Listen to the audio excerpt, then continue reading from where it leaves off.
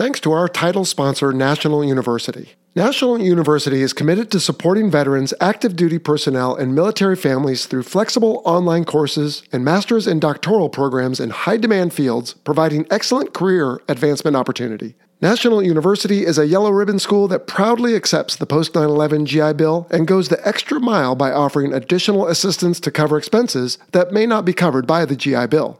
To learn more, visit nu.edu/veteran. This is the Fighter Pilot Podcast, episode 68. Bomber month is over, it's a new year, and a guest co-host and I are going to kick it off right with some brief announcements, a few listener questions, and then our feature segment, a discussion on the Saab JAS-39 Gripen Omni-Roll fighter with special guest Mikhail Griev, a former lieutenant in the Swedish Air Force. Bogeys now, 25644. Roger, Telio. I've got one, he's in a left-hand turn, it looks like the lizard. Got a Telio, the other one, he's further off to my left. I'll take it if you've got the lizard. Roger, I've got the lizard. Strap in for the Fighter Pilot Podcast, the internet radio show that explores the fascinating world of air combat, the aircraft, the weapon systems, and most importantly, the people. Now, here's your host, retired U.S. Navy fighter pilot, Vincent Aiello.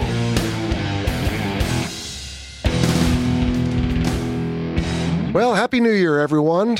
I am your host, Jello, and this is episode 68. It is January 3rd, 2020. At least that's when this is airing. And joining me in studio today is my special guest co-host, Trey Kalish. You remember him from episode 15 on night carrier landings way back in May of 2018. It's been a while, dude. How's it going, Fish? It's going pretty good, Jello. Life's good. I'm no worse for wear after last night's party and all the parties from the holiday season. Oh, man. Thank you for having me back on the show. This is really fun doing this. Oh, good. You're welcome. Well, thanks for having me and my wife over last night. That was a lot of fun. You guys throw a good party. It reminded me of the old squadron days. Yeah, that's what we go for, And as you mentioned earlier when we were just talking, lots of people that are not from our community, and they have a lot of fun doing that stuff too. So it's fun to introduce them to the way that we roll. Good. Well, we did a white elephant exchange, and I rolled out with a few goodies. So it was good times all around. All right. So let's see. Last time the listener heard from you, it's been a little while. You were still on active duty. I think you were enrolled in a postgraduate degree program, and you were looking to retire from the Navy before long and start your own business. So what's new since then? So I did finish that MBA. Okay. Thank goodness. That took a lot of time, as you experienced doing yours. Yep. And that was back in June. So I've had a lot of free time. Okay. I wouldn't call it free time. Somebody told me before I finish, you're going to fill that time with something else. And so I found plenty of stuff to do. And one of those is a transition. So I'm still active duty, but doing the transition right now. So on June 1st next year, I'll be out of the Navy. So a couple of June milestones, one this past June, one next June, and there's a lot to do. Okay. So June 1st of 2020. June 1st of 2020. You can have a big celebration, I hope? In fact, we are. All right. Yeah. In fact, my mom and dad have been telling me, we got to invite all these people. Holy cow, the guest list is getting long. Yes. But in fact, I just asked my skipper from 102. You remember Monty Ashleman? Yeah. Ash? I asked him if he would be my presiding officer for the retirement ceremony. Good. So that's what's going on. Yeah, a lot of exciting stuff, but a lot of changes. Well, I mentioned on the end of year recap bonus episode that aired a few days ago that you're helping out on the show now as our community manager for Twitter. Tell us what that's all about and how it's going. Yeah, absolutely. So real excited. Thank you for asking me to do that, by the way. It's one, I'm learning about Twitter. I'm not a millennial. I'm on the edge of the Gen X millennial there. So Twitter was a new thing for me, and it's really fun to learn about and just exciting to be connected to this community and what you're doing. So what we're trying to do, though, and my role in this is to, one, keep everybody up to date and send out the announcements when we get a new episode airing, but then also stay current with the community and news that's out there, events that are happening, and also to answer questions. So please send your questions our way via Twitter. I'll be monitoring and answer as quickly as I can and try to get you guys the best info we can. Perfect. I have to admit, I was not very much into social media when I started the podcast a couple of years ago, and I had to learn it all. And Twitter, for whatever reason, just always languished. We were getting some followers, but not really going. And I always thought, man, if I could find someone who could just take this over, and you have done that, thank you. And I think of Twitter as just one more way for us, as you said, to announce episodes or whatever we're doing, if we have a blog that comes out. But also, I think of it as our source for industry news. So you have put on there, as I have before, hey, there was a mishap over here, or Boeing is doing this over there. Or so it's kind of our way also of just keeping abreast, if you will, of what's going on in military aviation. Yeah, absolutely. We want to stay current with the news, and I'm pretty sure that's what most people are using Twitter for. Yeah, so yeah, seems like we're definitely there. Cool. All right. So if you are following us on Twitter, you're probably talking to Fish, not me. But if for whatever reason something comes up, and you have before, you're like, hey, Jello, how do you want to handle this one? Yeah. I appreciate that. But for the most part, you are safe for solo, as the term goes in our world. So, all right, bud. Well, man, we had a wonderful Bomber month. I don't know if you caught any of the episodes, but it went well. And what we did was I said, all right, I'm going to take a break in December. We're just going to play these interviews without like listener questions and all the announcements and all that. Dude, it was still a lot of work because we did 4 of them and there's always something to do and the artwork and everything else. Although our episode artwork by Yannick, our graphic designer, was amazing. Thank you publicly, Yannick. But, it's always something. But the point being simply is we haven't had a chance to do any announcements or listener questions for a while. So we're going to get caught up on some of that now. We've got a lot. So we talked about that end of year recap. But Fish, I know you've caught them. Paramount has released not 1, but 2 more Top Gun Maverick. And that's, by the way, the right terminology, as you know. But it's not Top Gun 2, it's Top Gun Maverick. Yep. That's right. But they released another trailer and then like their own version of behind the scenes like we do. And we did some breakdowns on that. And man, it went really crazy. It's like our biggest YouTube video yet. I think 1.4 million last time I looked. Holy cow. And we're going to start doing more stuff on YouTube like we talked about. But let's see, what else did we do? We posted a new musing. It's a blog basically on our website. We called it The Art of Being Wrong. What I did here, Fish, was I post sometimes different things on Navy F-16s. Mm-hmm. And you and I know that we have them, but a lot of people don't. Right. And so I used some of the common responses I get as an opportunity to remind people that, yes, the Navy has F-16s. And also, yes, there are different ways you can deal with others and interact and make statements, because some of them come across one way and others come across a little more inviting of discussion. And anyway, it was just a few thoughts on that. And then the last thing is we have a bunch of new Patreon supporters from the past month since we didn't announce any, and we'll do all those at the end of the month, or at the end of the episode, I should say. So how does that sound? Sounds like a plan. All right. The other thing we didn't do for Bomber Month, as I said, was some listener questions. So you game to answer a couple? Yes, absolutely. Okay. Well, let's start with Christian. He is from Batavia, Illinois. I hope I pronounced that correctly. Christian was recently watching the Bears football game while they were playing in Chicago and saw they had 4 Super Hornets fly over. However, there aren't any naval strike fighter squadrons close to Illinois. Upon further investigation, I being Christian here, I found out it was VFA 213 that performed the flyover. My question is, does a squadron have to put in a request to a team to do a pregame flyover, or does the team ask the military to do a flyover? How do they choose which squadron or aircrew perform the flyovers? So, Fish, you got any experience with this? So I don't have any personal experience with this, but I have a buddy who used to be the air ops officer at China Lake. So he dealt with this on a regular basis. He even did a few flyovers for the Padres. So I actually reached out to him to find out how this actually works. Okay. I did do a flyover once for the Naval Academy, but that's a little bit of a different creature because I went there. So we just contacted the Naval Academy and said, hey, they always have flyovers for their football games. So that's my personal experience. It was a bit easier to do. Okay. As far as these professional teams, because they have flyovers all the time, how does that work? Well, the team actually has to request the flyover. And what they'll do is they'll request it from the Chief of Information of the Navy.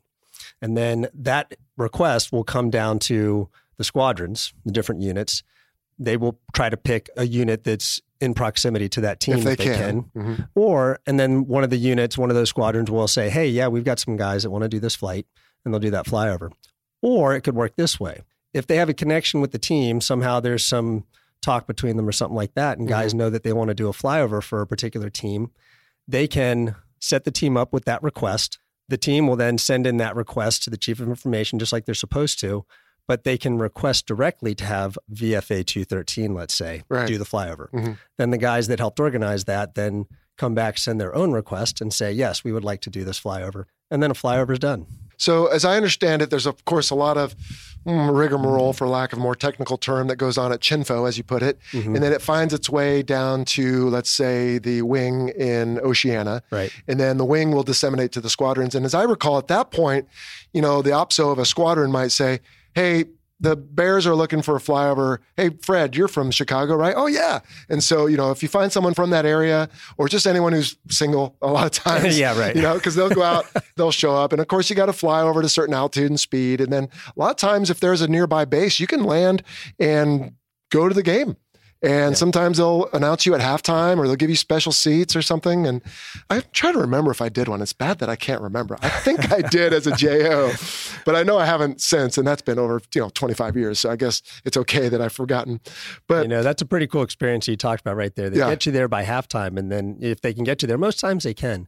You get a police escort from wherever that airfield is. Right. So when I did the one for the Naval Academy, we landed at Andrews Air Force Base. Okay. We got a police escort back to the stadium. And we were there at halftime, and of course, we get to walk on the field. Yeah, and you're in your flight suits, and then they put the camera on you. Yeah, it's pretty cool. Now, how they decide between, let's say, calling Chinfo and calling the Air Force equivalent, I don't know. But I suppose if it's some team, I should say, like in Phoenix, which is more of an Air Force town, they'll probably be looking to the Air Force. So I think there's some hometown side of it too. Yeah, definitely. The hometown side is definitely part of it, and what units you have around you for sure. Cool. Next, let's take a phone call. Hey, Jello. Alex here from Berkeley, California. I was wondering if you could expound on the wingman role in modern combat aviation. All of our favorite naval aviation movie sure does place a big emphasis on this role. Do you get to select your wingman or who you wingman for? Does it change from mission to mission? And what are the rules for staying with your wingman? Thanks, guys. Keep up the great work. All right, Fish. So a phone call from Alex asking about wingmen, what the role is, how they are scheduled, rules for staying together. Let's talk about wingmen. I don't know that I've done that on this show before. Let's start with actually, like, if I show up in the squadron and you're already there and I'm a brand new pilot, what am I doing? What's my responsibility at that point? We reach back into the SWFTE syllabus, and when you come in as a brand new pilot, you are technically not even a qualified wingman yet, right? Because that's what your SWFTE Level 2 is all about, is becoming a full-up wingman. Which is interesting now, SWFTE, of course, being Strike Fighter Weapons and Tactics. It's the program that we use to get your qualifications as you go. Now, the FRS is supposed to make you a combat-ready wingman. Right. Theoretically. There's but still then a lot when to you get to the squadron, to your point, you go through a Level 2, and what does that do? What does that teach me, or what am I going through at that point? So as a Level 2, you are learning the FRS Fleet Replacement Squadron. They send you out with, like you said, you're combat ready, but you've just learned the nuts and bolts. You haven't learned all the advanced tactics. You're definitely not proficient at them. You basically got an introduction to everything. And by making it through the FRS, they felt you were accomplished enough to be able to master these things eventually as a wingman. Right. So that's what the SWFTE Level 2 syllabus is all about, learning how to do all of the air-to-air missions, all of the air-to-ground missions, recce missions. What was it, like a 17, 18 flight syllabus? Was it that many? Of course, you could have reflies theoretically. But, exactly. But also I would argue or input here that you're learning your squadron's specific way of doing it. Yeah, because absolutely. You could have the newest jets, you could have the oldest jets, and of course we're speaking specifically Navy squadrons here. So you're learning about your squadron, your jet, your air wing, and these missions. And that's definitely it. Every air wing has its own SOPs, and like you mentioned, different jets have different capabilities, even between Super Hornets. If you got a Lot 21 versus a Lot 32, there's a lot of difference in the just a different radar even. Exactly, yeah. It's definitely what it's all about. But yeah, so that's there's the progression, and the first progression is to become I forget what was the term. I don't even remember what it was. When just a level 2. Just a level 2, or just a wingman, I guess. I don't know. Someone will probably correct us, but or we can look into that, I guess. So that's what a new guy coming into the squadron would be. Okay. And so now, I guess the next step here is, what do you do as a wingman? What does that mean to be a wingman? Yes. Right? Well, I guess first off, probably the biggest thing that you learn is about mutual support. Yes. Yes, the lead is the lead and is directing the flight and that sort of thing, but you both have roles you're supposed to play, and you're supporting each other. And there's different kinds of support that you can provide. Right. So kind of putting this in the context where I think the question is coming from is Top Gun, you never leave your wingman, that sort of stuff, right? Yeah, absolutely. I mean, you're a team, and everybody, just like wide receiver and a quarterback, have certain jobs they're supposed to do, and you can't complete a pass unless they both do the jobs. A section, 2 aircraft, they cannot complete the mission unless the wingman and the lead are both doing the jobs that they're supposed to do. So the lead is supposed to get them to the target, get them through any resistance. So any air-to-air that they have to do to get to that target, execute it, and then get out safely. The wingman's job is to support the lead in executing that mission. Part of that's through visual lookout. Other part of that is there are certain contracts that lead has as far as who he's supposed to shoot, who the wingman is supposed to shoot, where the lead is supposed to be looking for guys for enemy aircraft, where the wingman is supposed to be looking for enemy aircraft. Right. So everybody has a job they're supposed to do. And so that is mutual support in its essence. And so that's what they're getting at in Top Gun when they talk about never leave your wingman. No, I agree. And the interesting thing is we don't really ever use that term, never leave your wingman. I mean, the idea is the wingman's job is to stay with the flight lead, no matter what the flight lead does, and to provide lookout, as you said, for each other. It's like a dance in some ways, but there are parts of your aircraft, obviously, you can't see that your wingman can. So when it's time to come home, you can look each other over, battle damage checks, as we call it. It's the basic core fighting element because two are stronger than one. And so if you do lose sight, which is a big no-no in the level 2 syllabus, then you're going to hear about it. But also then we'll have procedures for getting back together. A flow, get well point, or using your radar or your radio.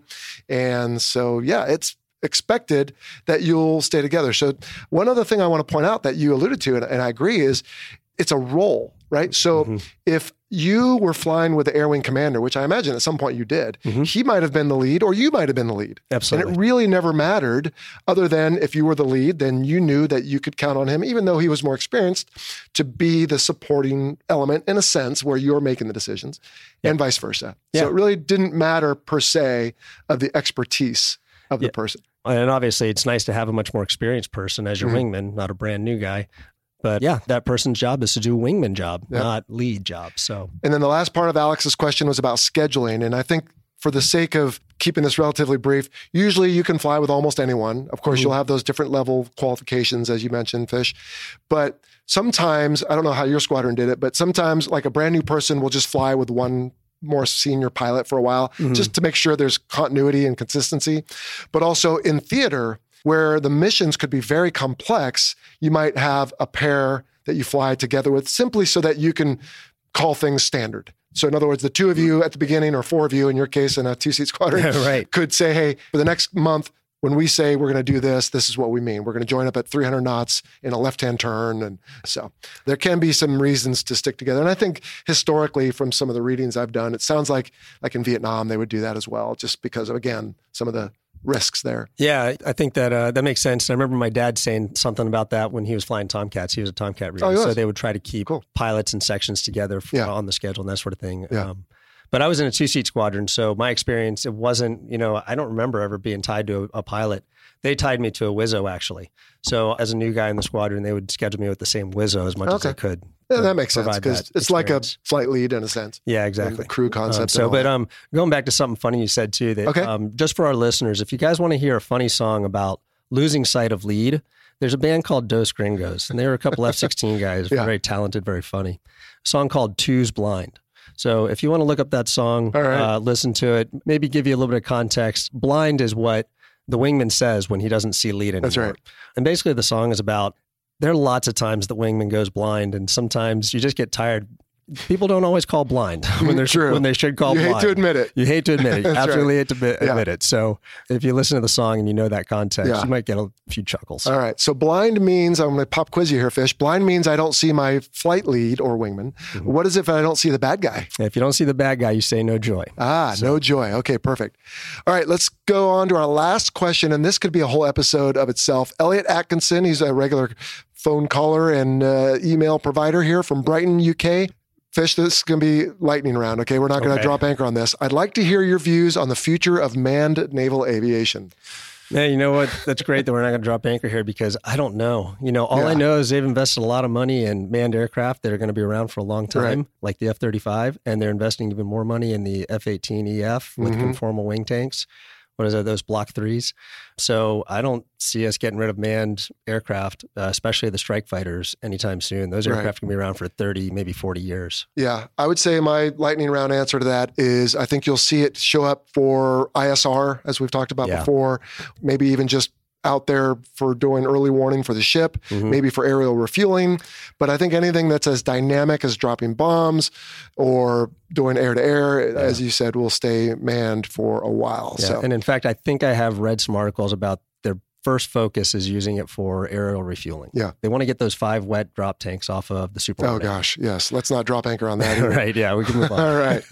Cool. All right. Well, let's move on to then the feature part of the episode today, that being our interview with Duke. Let's see, Fish, you had a chance to listen to this in advance. What did you think? It was an interesting interview. It was, I didn't know much about the Gripen. It was also really kind of interesting to hear a lot of similarities between what we do in our naval aviation and fighter aircraft. So, it was a good interview. Cool. Well, let's let Duke take it away.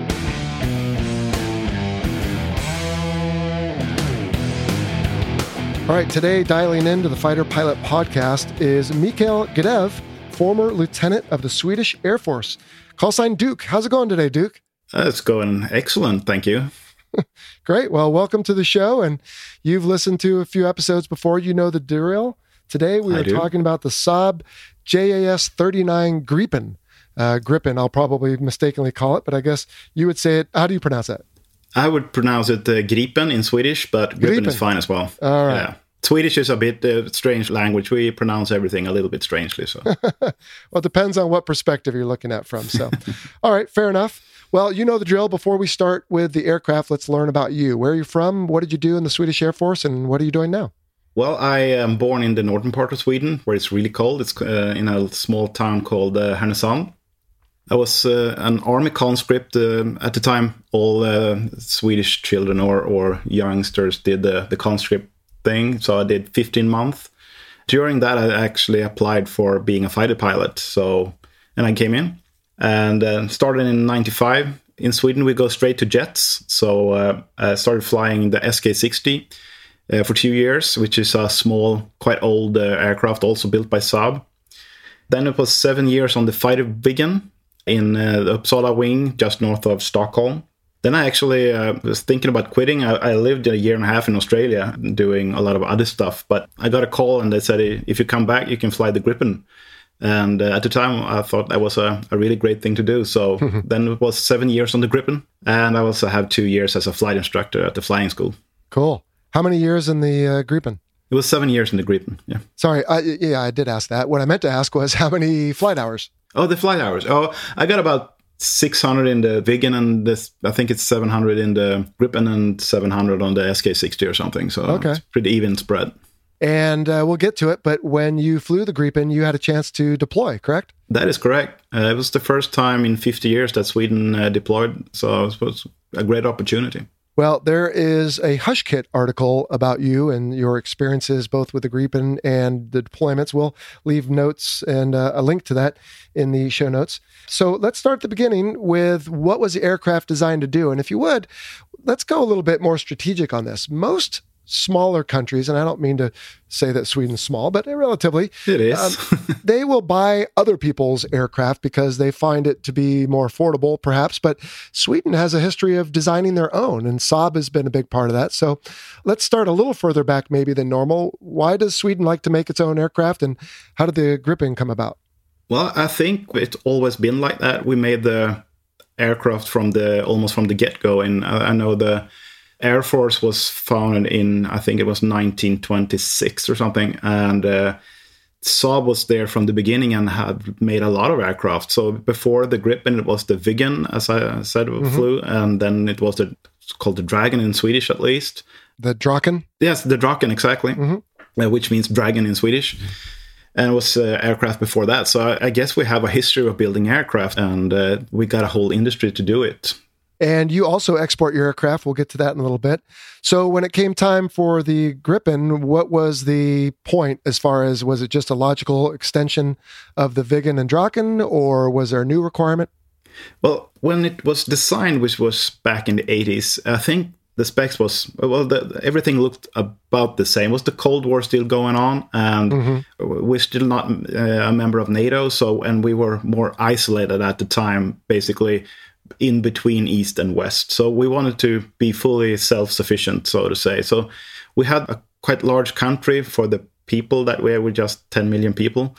And we had a lot of road strips that we could land our aircraft. So that was basically how it all started. And the JAS, which stands for Fighter, Strike, and Recce, actually, was constructed to start on road bases. And we didn't have air refueling, for instance, for the first version of the Gripens, because the intention was to start from an airstrip, go up, do its job, and then land and have a really short turnaround. Mm-hmm. And that was our strategy. And was the idea of operating from road strips that maybe in a shooting war that the air bases might be targeted? Yeah, we got a broadside towards the enemy at the time, which was Soviet Union, of course. And it was really hard to defend all the air bases. So we had a lot of airstrips. I think it was like a 50 or something. So it's harder to, and we can also land on a normal road, basically. And so you could disperse the men and equipment and resupplies, land on a road somewhere, get turned around quickly, like you said, and get right back in the fight. Exactly. I think it's like 5 or 7 minutes to turn around if you just want to have fuel and hang some new missiles. Sounds like a pit stop like you might see in a race where they quickly change the tires and fuel the car before it goes back out. It feels like that as well. So fighter and attack and reconnaissance. So really a multi-role aircraft. Oh, yeah. From the beginning, I think it was designated swing role or something, multi-role. And now we talk more about omni-role. Basically, from the beginning, it had actually 3 buttons that said JAS, which stands for Fighter, Strike, and Recce then. All right. So you could kind of, in the air, just press one of them and it was reconfigure everything to be for a strike or for fighter. Right. But after a while, it's kind of got cumbersome, and usually you do a little, in OCA, for instance, you do a little BVR, and then you go down and do some air interdiction, and you don't want to switch. You want to do everything in one mode. So over the years, basically, the thinking of modes have disappeared, and you can basically do everything from the normal mode. Okay. Now, is there any particular role that it excels at? You know, some aircraft are designed to do one thing, but are particularly good at something else or a subset of that. Or is it good at all of them? I think it's quite evenly distributed, because it was from the get-go, it was a big thing in Sweden that it was actually all of Fighter, Strike, and Recce. I think it was one of the first aircraft that really, from the get-go, was designed to be all 3 of them. So they're pretty even. Was there a mission you enjoyed the most flying it? Oh, yeah, I am a fighter kind of guy, air-to-air, beyond visual range. Sure. That's what I like, especially since I did my first 7 years on the Fighter Wigan. And that's just the Fighter Wigan, basically Strike or definitely not Recce. So you cut your teeth on air-to-air and you found an affinity for that. So, no, I agree with you, because it's a chess match and a jousting match, and then it devolves sometimes into a all-out fist fight. And it's very dynamic. You have to do math sometimes. I know that sounds crazy, right? But you have to decide, okay, if he can shoot me at this range, I need to be shooting at this range and then do something with my airplane. It's a puzzle and a game and a challenge all in one. I don't disagree. But I'm guessing when you did start to do to air to surface, didn't you find some satisfaction, though, if you ever did drop the practice bombs to be able to hit very close to your target from several thousand feet up? I found that pretty gratifying.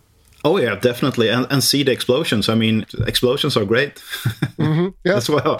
And usually we try, since we have the aircraft to be all 3 of the roles, we usually don't do as much just simple air interdiction missions. We kind of try to bake everything into the same mission. So it usually starts with a little BVR, OCA, push them away a little bit, and one of us can go and drop that bomb, for instance. So it's a package. Will you ever do a mission where you might have to fight your own way in and out? For example, you might have both missiles and bombs on the same airplane?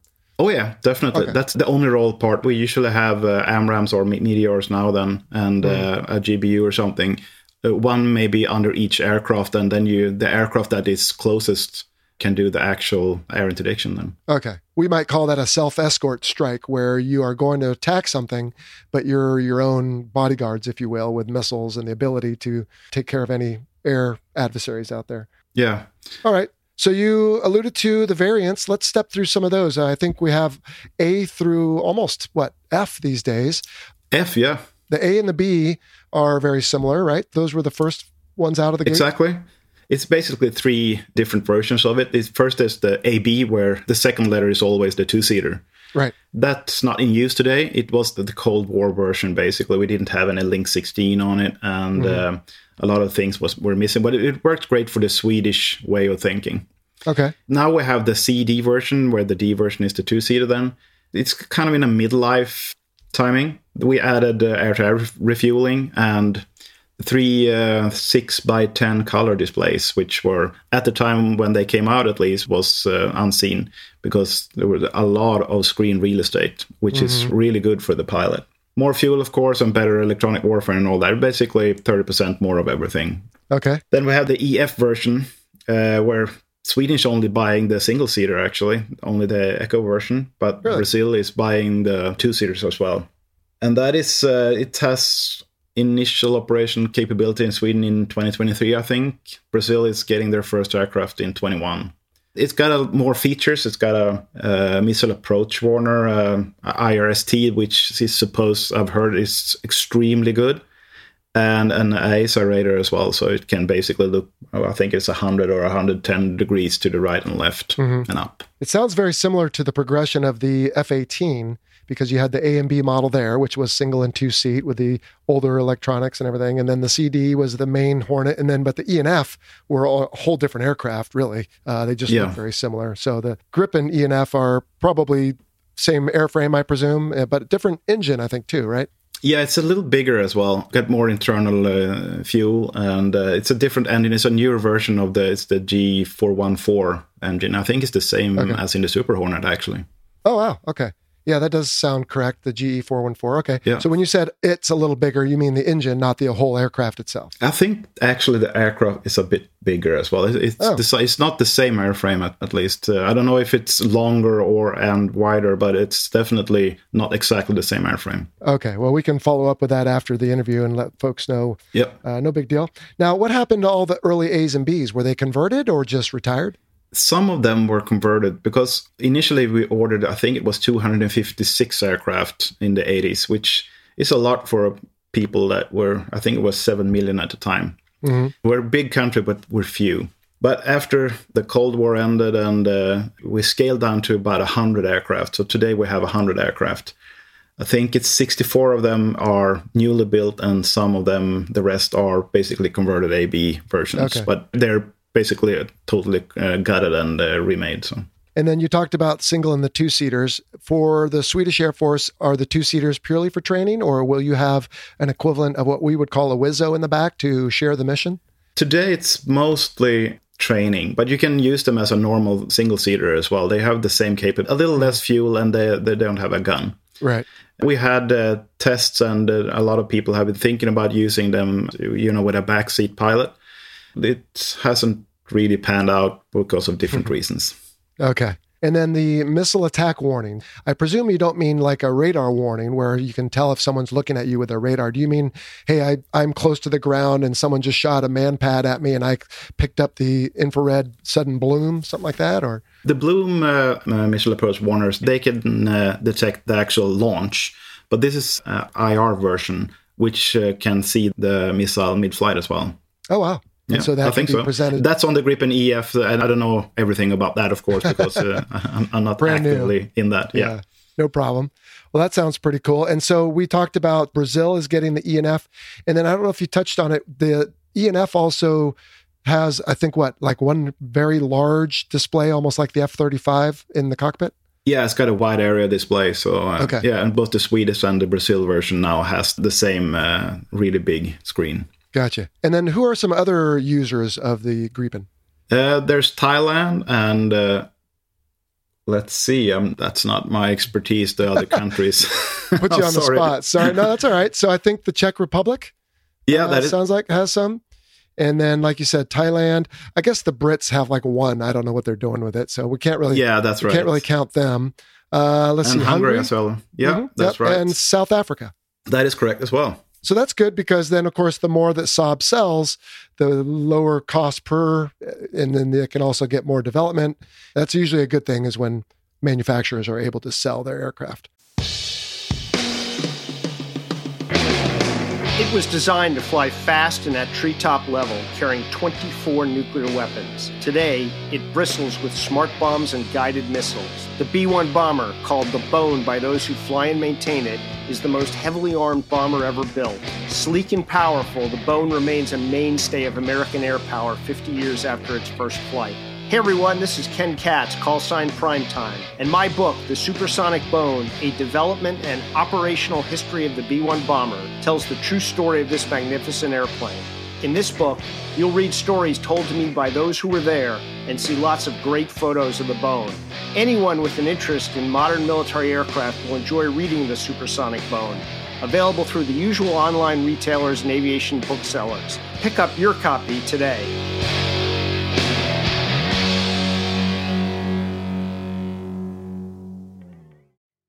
Let's move on to why does it look the way it does? And I have to confess to you here, Duke, before starting this podcast, and then we began, of course, with the Typhoon and then did the Rafale, it would have been hard pressed for me to distinguish those three.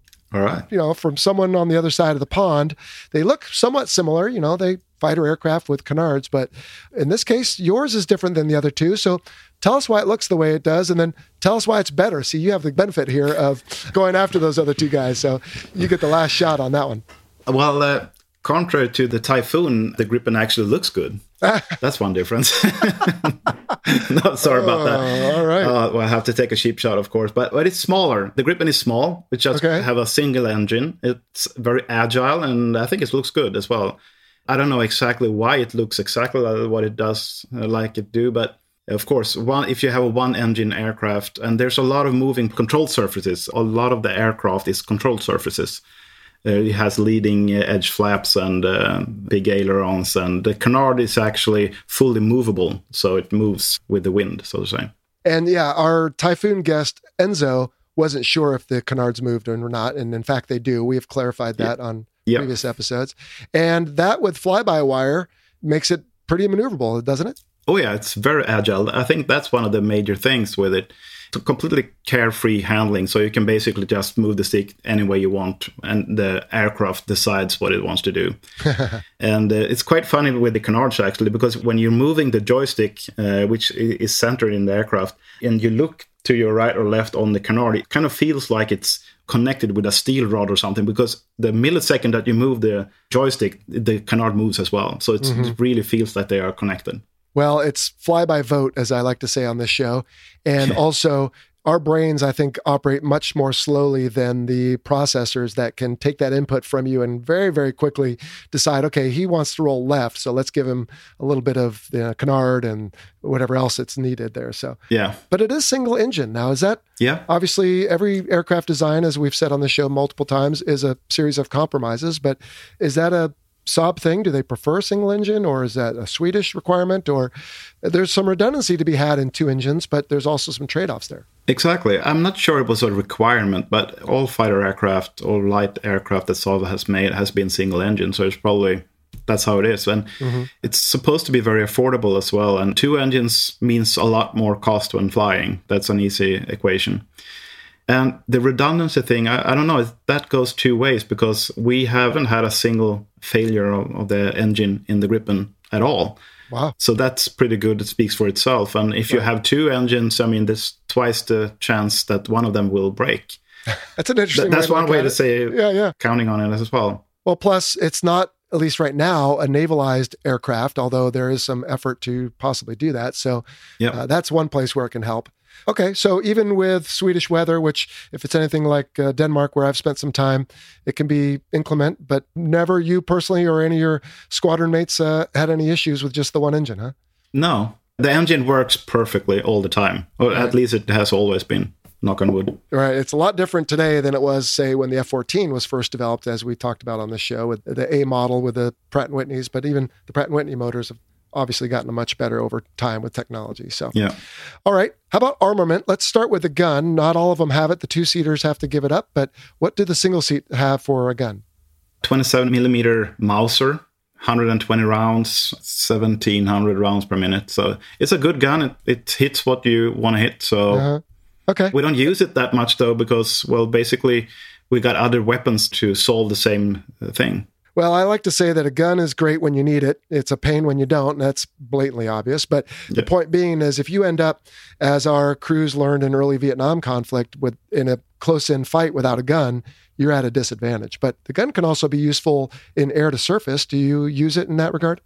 Yeah, I think that's the most usable part of it. You can do it for show of force, for instance. Mm-hmm. Well, you can shoot stuff. You can break stuff with it as well, of course, but right. Mostly show of force, because otherwise, if you want to do something, you have better bombs usually to do right. that. But it can be very precise when, let's say, you're close to friendly troops and there's no collateral damage issues generally, as long as you hit what you're aiming at. So, all right. Well, what about hard points on the aircraft? How many do you have? And let's start off with air-to-air. What can you load on them? On the CD version, there's 8 hard points where you could put missiles on weapons on 6 of them. Okay. And there's 2 more on the Echo version. So when it comes to air-to-air, we got the Meteor missile, which is a ramjet, really long-range missile. Mm-hmm. I think it's about 80 nautical miles. I think it's about 60 nautical miles, no escape zone. Wow. Yeah, it goes really far, and it's a bit sneaky because since it's got basically a jet engine, it can decide if it want to go fast or if it just want to take it a little slower and go for cruise speed, so it just catch you up after a while. So that's a really good one, and we had that for, I think it's about 2 years or something. So you have that already. I think it was Enzo again, wasn't it? That was saying they were hoping to get that on their Typhoons. Yeah, that's right. I think he said about 3 years from now or something. That's a really good thing about the Gripen and Saab. They are very eager to have the new weapons on it. And then with a jet engine on a missile, and that's interesting because what you just described is not like what you'll have, let's say, on an AMRAAM or a Sidewinder, which is a rocket. And the rocket either fires and it's 100%, or it doesn't fire at all and it's 0%, but there's nothing in the middle. But the Meteor is a little different. Definitely. I think the throttle, it's got something from 1 to 10 that you can basically, it can go really fast or really slow. And of course, the slower you go, the longer it will go as well. Right. And so my guess is, though, the pilot's not involved with that. The missile decides based on how far it is to its target, what the target is doing, speed and maneuvering, et cetera. That's correct. All right. So you've got the Meteor. What else do you have for air-to-air? Then we got the IRIS-T, IRIS-T. Mm-hmm. It's a short-range missile. It's about like your Sidewinder, the AIM-9X. Right. Basically the same thing. So that's what I said about the gun before, because if we got IRIS-T on board, basically everything you see, since we got the head-mounted display if you want, everything you see, you just point and shoot, and it will be within your no-escape zone. They are really good to have. Oh, I can imagine. So, yes, you do have a helmet-mounted queuing of some sort and a high-up foresight weapon with the IRIS-T. And so you kind of allude to, if I may put you on the spot real quick, Duke, in your Hush Kit article that, maybe dogfighting is over. And as a former Top Gun instructor, that, of course, breaks my heart because that's how Top Gun came to be. And at the time, we thought, it's the BVR missiles. And now people think it's stealth and, of course, high-off boresight and everything else. But I know you enjoy doing the dogfighting, but it's a skill we still need. And to your point, you could be out of those missiles or have a malfunction. I'm just hoping you're not completely against it. I know that how pilots react, but I'm a BVR guy myself a little bit, and I tease people a little bit about it as well. But I mean, the missiles are really good. If you end up in a furball and no one has any short-range missiles, then the gun would be really good to have. But probably better to bug out in those situations. At least in Sweden, I mean, it's a little different. We usually will fight over our own territory, so it's fast to go down, get new missile, and up again. Right. If you deploy and you're really far into enemy territory, then you have to take whatever you have to make do. Right. So it might be a little different, but still, I mean, I love BFM. It's so fun, and definitely you learn how to handle your aircraft. Right. And that, I think, alone is a good reason to continue to do it, because you look for the ends of the envelope, the edges, I should say, and learn how to maneuver. And that can be useful in emergencies and all kinds of other things. So exactly. You've made me feel better. Now, it's not a big deal necessarily to me, but I just think it's, interesting that history can repeat itself. But the point simply being is, in this day and age, let's face it, I mean, I can see the argument, right? We have the ability with very reliable equipment to look at somebody and shoot them, basically. Yeah. So why do we have to, like in the old days, get right behind them at their 6 o'clock? That's a skill we still think we need, but yes, it's been a long time since the last dogfight. So anyway. Yeah. All right. Did we finish then for air-to-air? You do carry the AMRAAM, I believe. Yeah, we do that as well. We've been carrying the AMRAAM since the first of the Gripen versions. Okay. But the Meteor goes, twice the distance, and we have them, so it's usually a better weapon to have on your aircraft. It's almost like hanging an AIM-54 Phoenix on, although much more capable, because that's obviously quite old now, but it gives you that very long range capability. Yeah. How do you decide? So then, I mean, is it based on the threat, or how do you decide what to load on your aircraft? And I ask because this actually came up recently. In fact, the gentleman asked, do you ever care about or ask how much the missile costs? And I responded, no, at least we don't. Maybe other people do, but it's usually availability. But for you, if you're doing a mission, do you have some say in what weapons you carry? And is there one you'll prefer over another based on the threat, let's say? As a pilot, you definitely can decide what kind of weapons you want to have. But then, of course, there are people higher up in the chain that say what you have available. Right. And they might have different reasons for, maybe you don't need that Meteor because someone else need it better or something. But usually it's the pilot discretion, and you don't think about the cost. But of course, the Meteor is really expensive per missile. Okay. Yeah. But the Swedish Air Force has, theoretically at least, all of those in the inventory available for use on the Gripen. I think so, yeah. They came after I quit, so I don't know exactly how they're counting them, or I don't actually know how many they have, but I know they have bought enough. Okay. Anything else air-to-air, or else we can transition air-to-surface? I think that's all for air-to-air. I think that the Gripen has the option to have a lot of other air-to-air missiles as well, but the Swedish Air Force, that's what we have. Because other countries could maybe buy other missiles and adapt it. So everything's interchangeable, NATO standard, et cetera, et cetera. Yeah. Great. All right. How about air-to-surface then? Air-to-surface, we got the GBU-12, which is a laser-guided bomb. Yeah, 500-pound class. Yeah. And we got the GBU-49, which is basically the same, but with a GPS as well. And the GBU-39, which is a small-diameter bomb. At least that's what we call it. Those are the main bombs. Then we have, the free-falling bombs as well, I think. That's what we normally use. And the gun, of course. Okay. I thought I read that you have some rockets. Probably do. I haven't used rockets since the Viggen time, so okay. I don't know if they're still in use, actually. And how about any type of anti-radiation or anti-ship, like forward-firing missiles? I thought I read that you have Maverick, but what about HARM or AARGM or any anti-ship stuff? We have the KEP 350, it's called. I don't know if the Swedish Air Force has bought it yet, though. Then we have a totally Swedish, it's called the RBF-15, which is a Swedish air-to-surface missile that we have for the Gripen since the beginning, basically. Okay. Let's move on then to performance. And we already alluded to this with the advanced fly-by-wire and the canards and excellent thrust. I mean, very maneuverable, do just about anything you want it to do. Yeah. But let's talk about, for example, max speed, max altitude, how many Gs you can pull? Yeah, it's Mach 2. I think it's not Mach 2 plus, but it's Mach 2. And I personally flew the aircraft. I think it's Mach 1.85 or something. Okay. It would go up to Mach 2 as well, but then you basically have to spend a lot of time and do that. And a lot of distance, because you're covering quite a bit of ground at that speed. Exactly. But Sweden is quite long, so you can just fly next to it out in the sea. Okay. All right. How high have you had one? 50,000 feet, and I have had it up to the limit. I think one of the sorties in the flying school is actually to go as high and fast. You do all the maximum limits in one sortie, basically. So you go maximum height, maximum speed, maximum low-level speed, and everything. Okay. I think it was all one sortie. All right, and how many Gs can it pull? 9 Gs. Okay. I don't think you can do 9 Gs with every kind of loadout, but definitely a lot more than the AB version. Yeah, and that makes sense. Obviously, if you're carrying heavy stores, you'll tend to bleed down. We didn't talk about it, but I assume you can also carry external fuel tanks? Oh, yeah, we have 3 external fuel tanks, so that's possible. And we also have a recce pod, which is a Swedish-made or Saab-made recce pod, that's really good, actually. And we use that a lot over Libya. When that hangs, you cannot pull more than, I think it's 6 or 7 G or something. Well, hopefully you don't need to unless you're being shot at. But yeah, that makes sense. That puts the S in the JAS-39, right? That's correct. All right. And then you mentioned in your Hushkit article that you have had a chance to swirl it up or have a situation, as the Air Marshal would have said recently, with F-18s and F-16s in the Gripen, and it holds its own pretty well, huh? Oh, definitely. If you look at on paper, it doesn't have, the thrust to weight ratio as the Typhoon.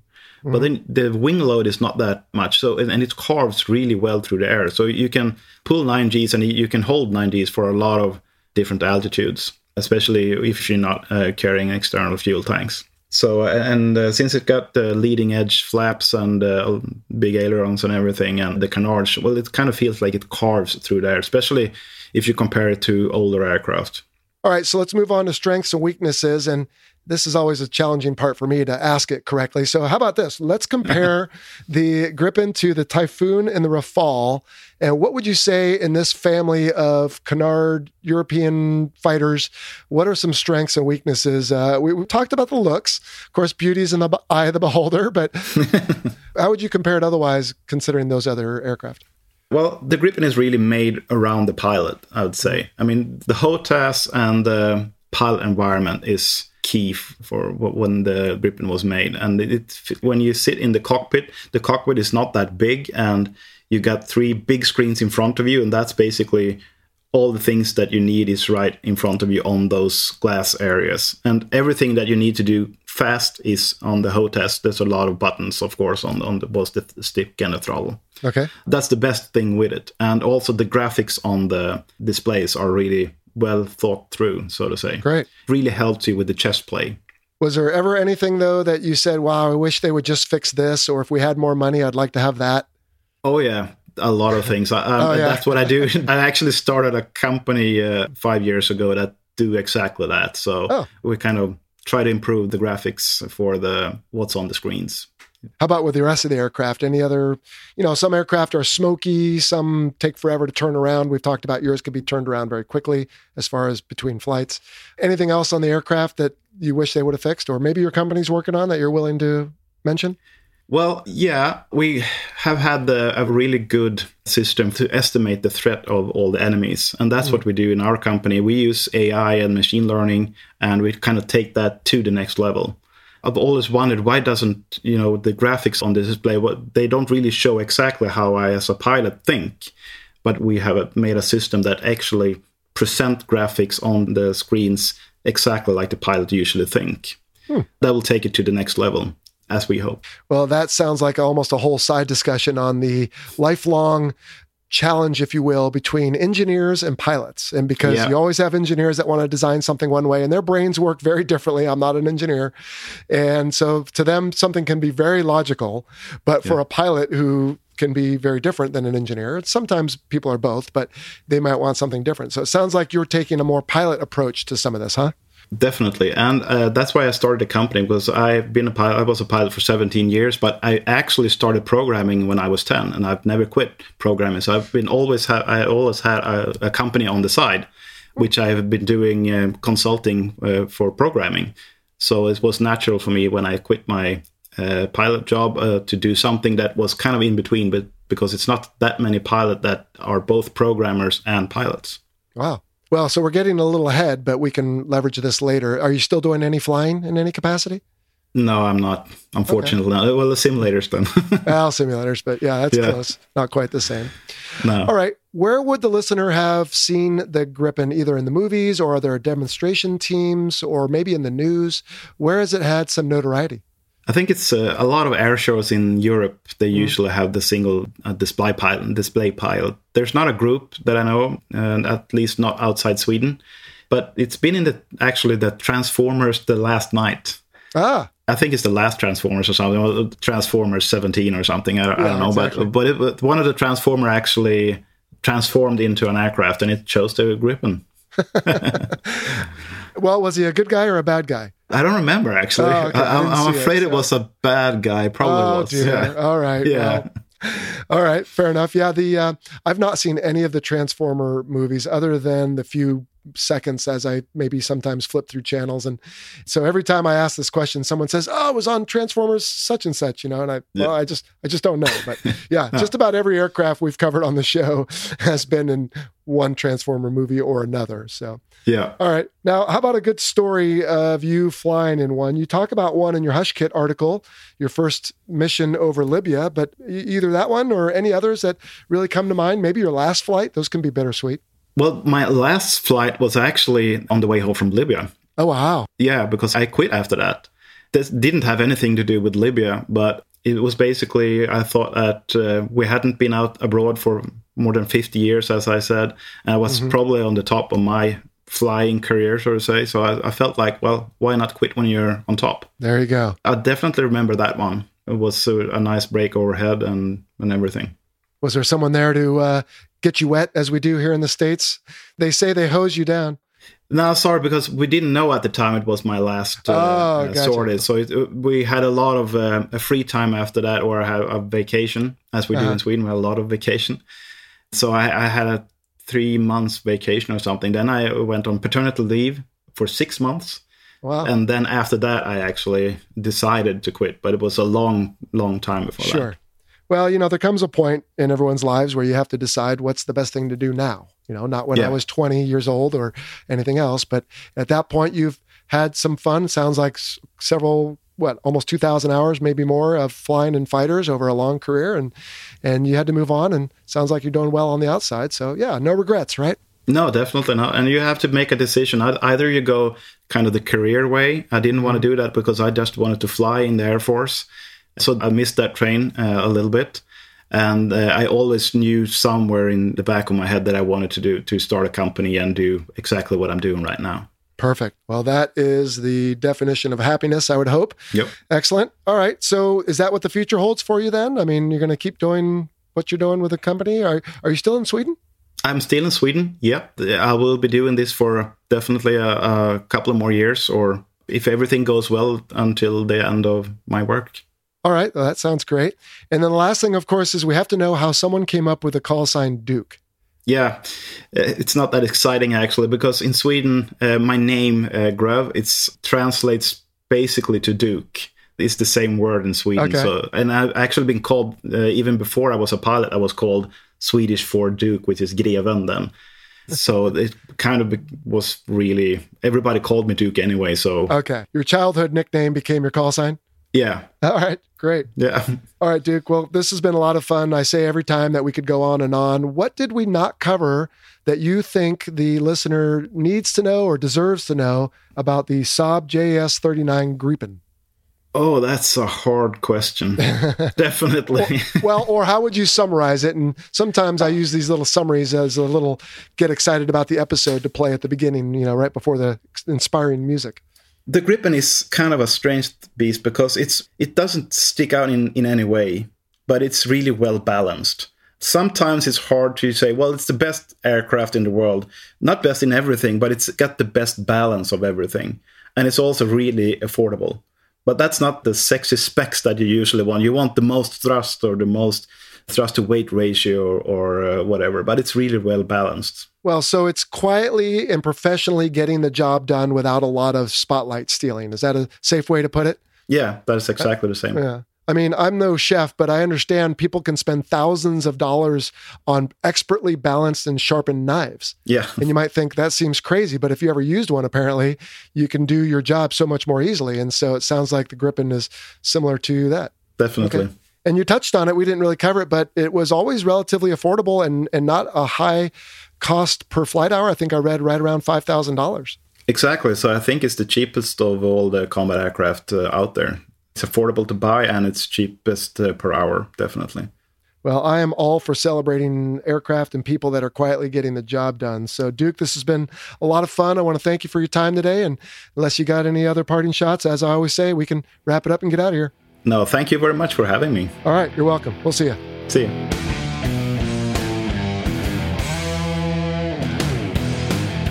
All right, that was really awesome. Big thanks again to Duke. We will add links in the show notes to his company and the Hush Kit article we referenced.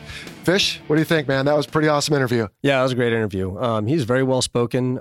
Definitely has some interesting perspectives, especially the single engine thing that you mentioned. But he wasn't taking the bait on, Sweden's got a lot of those countries up in that area, a lot of inclement weather, and I would think an extra engine could be good, but yeah that's fine. Saab has been doing that for a long time, and sounds like they're doing it well. He told me later, by the way, that the E is, in fact, bulkier in some places over the intakes in the middle of the body. It carries 40% more internal fuel. When I think of the E and F on the Gripen, it reminds me a lot of the E and F on the F-18. Yeah, I was thinking all the same things while he was talking about that stuff. Yeah, very similar. The only thing that I've always been interested in, I meant to look this up before we met today, but what's the difference between having stabilators in the back versus canards in the front? Like, what does that buy you? That's the only difference I can see with from everything with this aircraft to the Super Hornet. I don't know. That's a good question. And in fact, I don't think Duke brought it up as much, but I remember Enzo was talking about like when you go to roll in on a target, well, you got this big canard in the way. Yeah. So, remember the old 45 degrees back thing we used to do for a 45 degree cone and all that, 2 bolts back, whatever. I don't know how they do that, but so it must be challenging. I found that there's, even with all the gadgets that you have and sensors to point you to the target, when you have to roll in, there's no substitute for being able to actually look outside and see it. So, well, getting back to the future of manned aviation, the good old eyeball is pretty darn good. It is. No doubt. And then he made a point about if you have 2 engines, you double the chance of failing. I don't know. Does that ring like... I mean, I guess that's his perspective. It's a reliable engine, right? Right. I remember I think in all my deployments, I only saw 2 Super Hornet engine failures. One was a bleed light, so they shut it down. Right. And the other one was actual failure. So that's out of thousands of sorties, hearing of only 2 failures. So, but I guess if those had been single engine jets, you would have lost the jet. Maybe. Well, the bleed, which again is the hot air that's coming off the engine at several hundred degrees Celsius. If you're single engine, you're probably going to keep that on, right? Yeah, but the other one, to your point, and I don't know if this is true. I remember hearing like the F-35, somebody said, hey, it'll be cheaper to lose a couple than to build a 2-engine variant for the Navy. Yeah, so, I don't know about that either. But, I hope that's wrong. But I guess when I heard Duke talk about that, I thought to myself, okay, well, it's not double the chance of failing. It's what happens if one fails. Exactly. And so I don't mean to call him out, but again, he said they never had a problem. So knock on wood, that's great. Yeah. I think the other thing that's interesting is he more than once talked about the J and the A and the S being for fighter, attack, and recon. And we did, in fact, have an exclusive article that we make available to our Patreon supporters at a certain level that came out in November of 2019. So if you're interested in that, go check it out. It talks about not only the Swedish nomenclature, but some of the French stuff that they do as well. Yeah. So it'd be interesting to know what the words in Swedish are that get you J, A, and S for fighter, attack, and I don't know. And I think it's in the article, come to think of it. I don't remember because I don't use it, and I forget anything I don't use. But that's pretty typical. But another interesting thing he said in the interview too was we're talking about similarities between the Gripen and the Super Hornet was they've got the same engine. And in fact, the Gripen A, B, and C, D, because those are the smaller variants, the same engine as the Legacy Hornet as well. So the F-18 Charlie. Same engines all around. We got I guess that's our contract between our allies in Sweden is they buy our engines and there's got to be some other swap there. But. Oh, I'm sure. Well, there's some missiles and things too. But, exactly. We're all pals, so I'm sure we share info and different things. And I've never seen one of these fly, but it makes a wicked flyby sound. We actually have one we're going to play at the end of the episode. Sweet. At the end of our episode, we end with a flyby. And on Aircraft Series, I try to get one from whatever aircraft we talked about. So stick around, everyone, and listen to the Gripen flyby. Gripen. I don't think I can say Gripen. I think that's Gripen. He was saying Gripen. Right? Yeah, he was. He said it. So. Yeah. Did you catch this right? Did he say 6 months of paternity leave? You know what? I believe it. My brother-in-law, he did a pep tour over in Switzerland, flying F-18s with them. They would take the month of August off. So I believe 6 months of paternity leave. Yeah.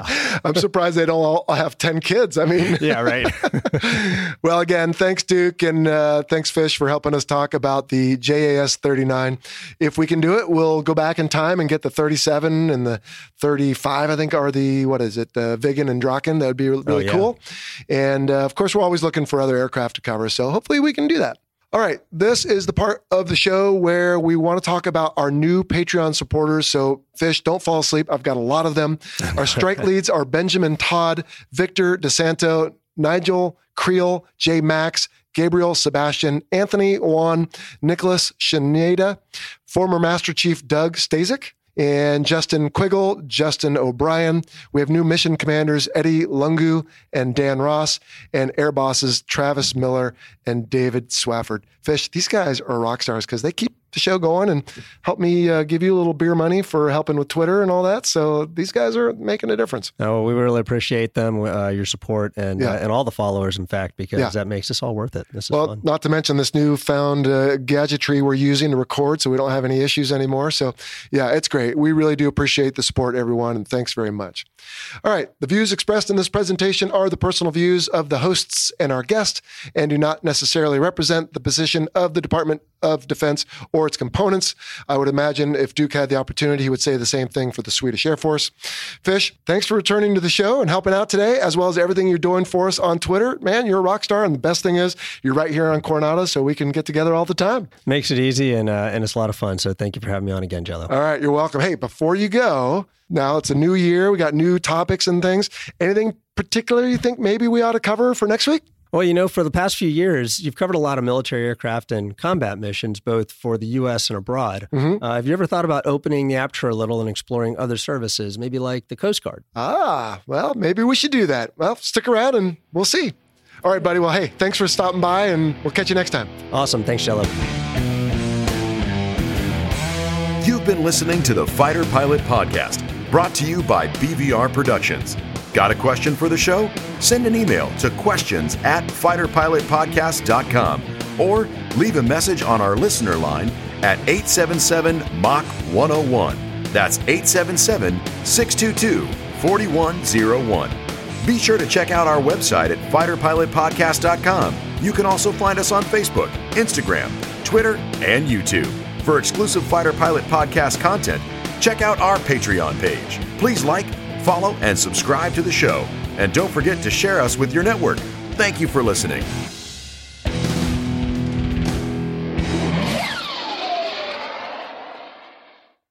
Thanks to our title sponsor, National University. National University is committed to supporting veterans, active duty personnel, and military families through flexible online courses and master's and doctoral programs in high-demand fields, providing excellent career advancement opportunity. National University is a yellow ribbon school that proudly accepts the post-9/11 GI Bill and goes the extra mile by offering additional assistance to cover expenses that may not be covered by the GI Bill. To learn more, visit nu.edu/veteran.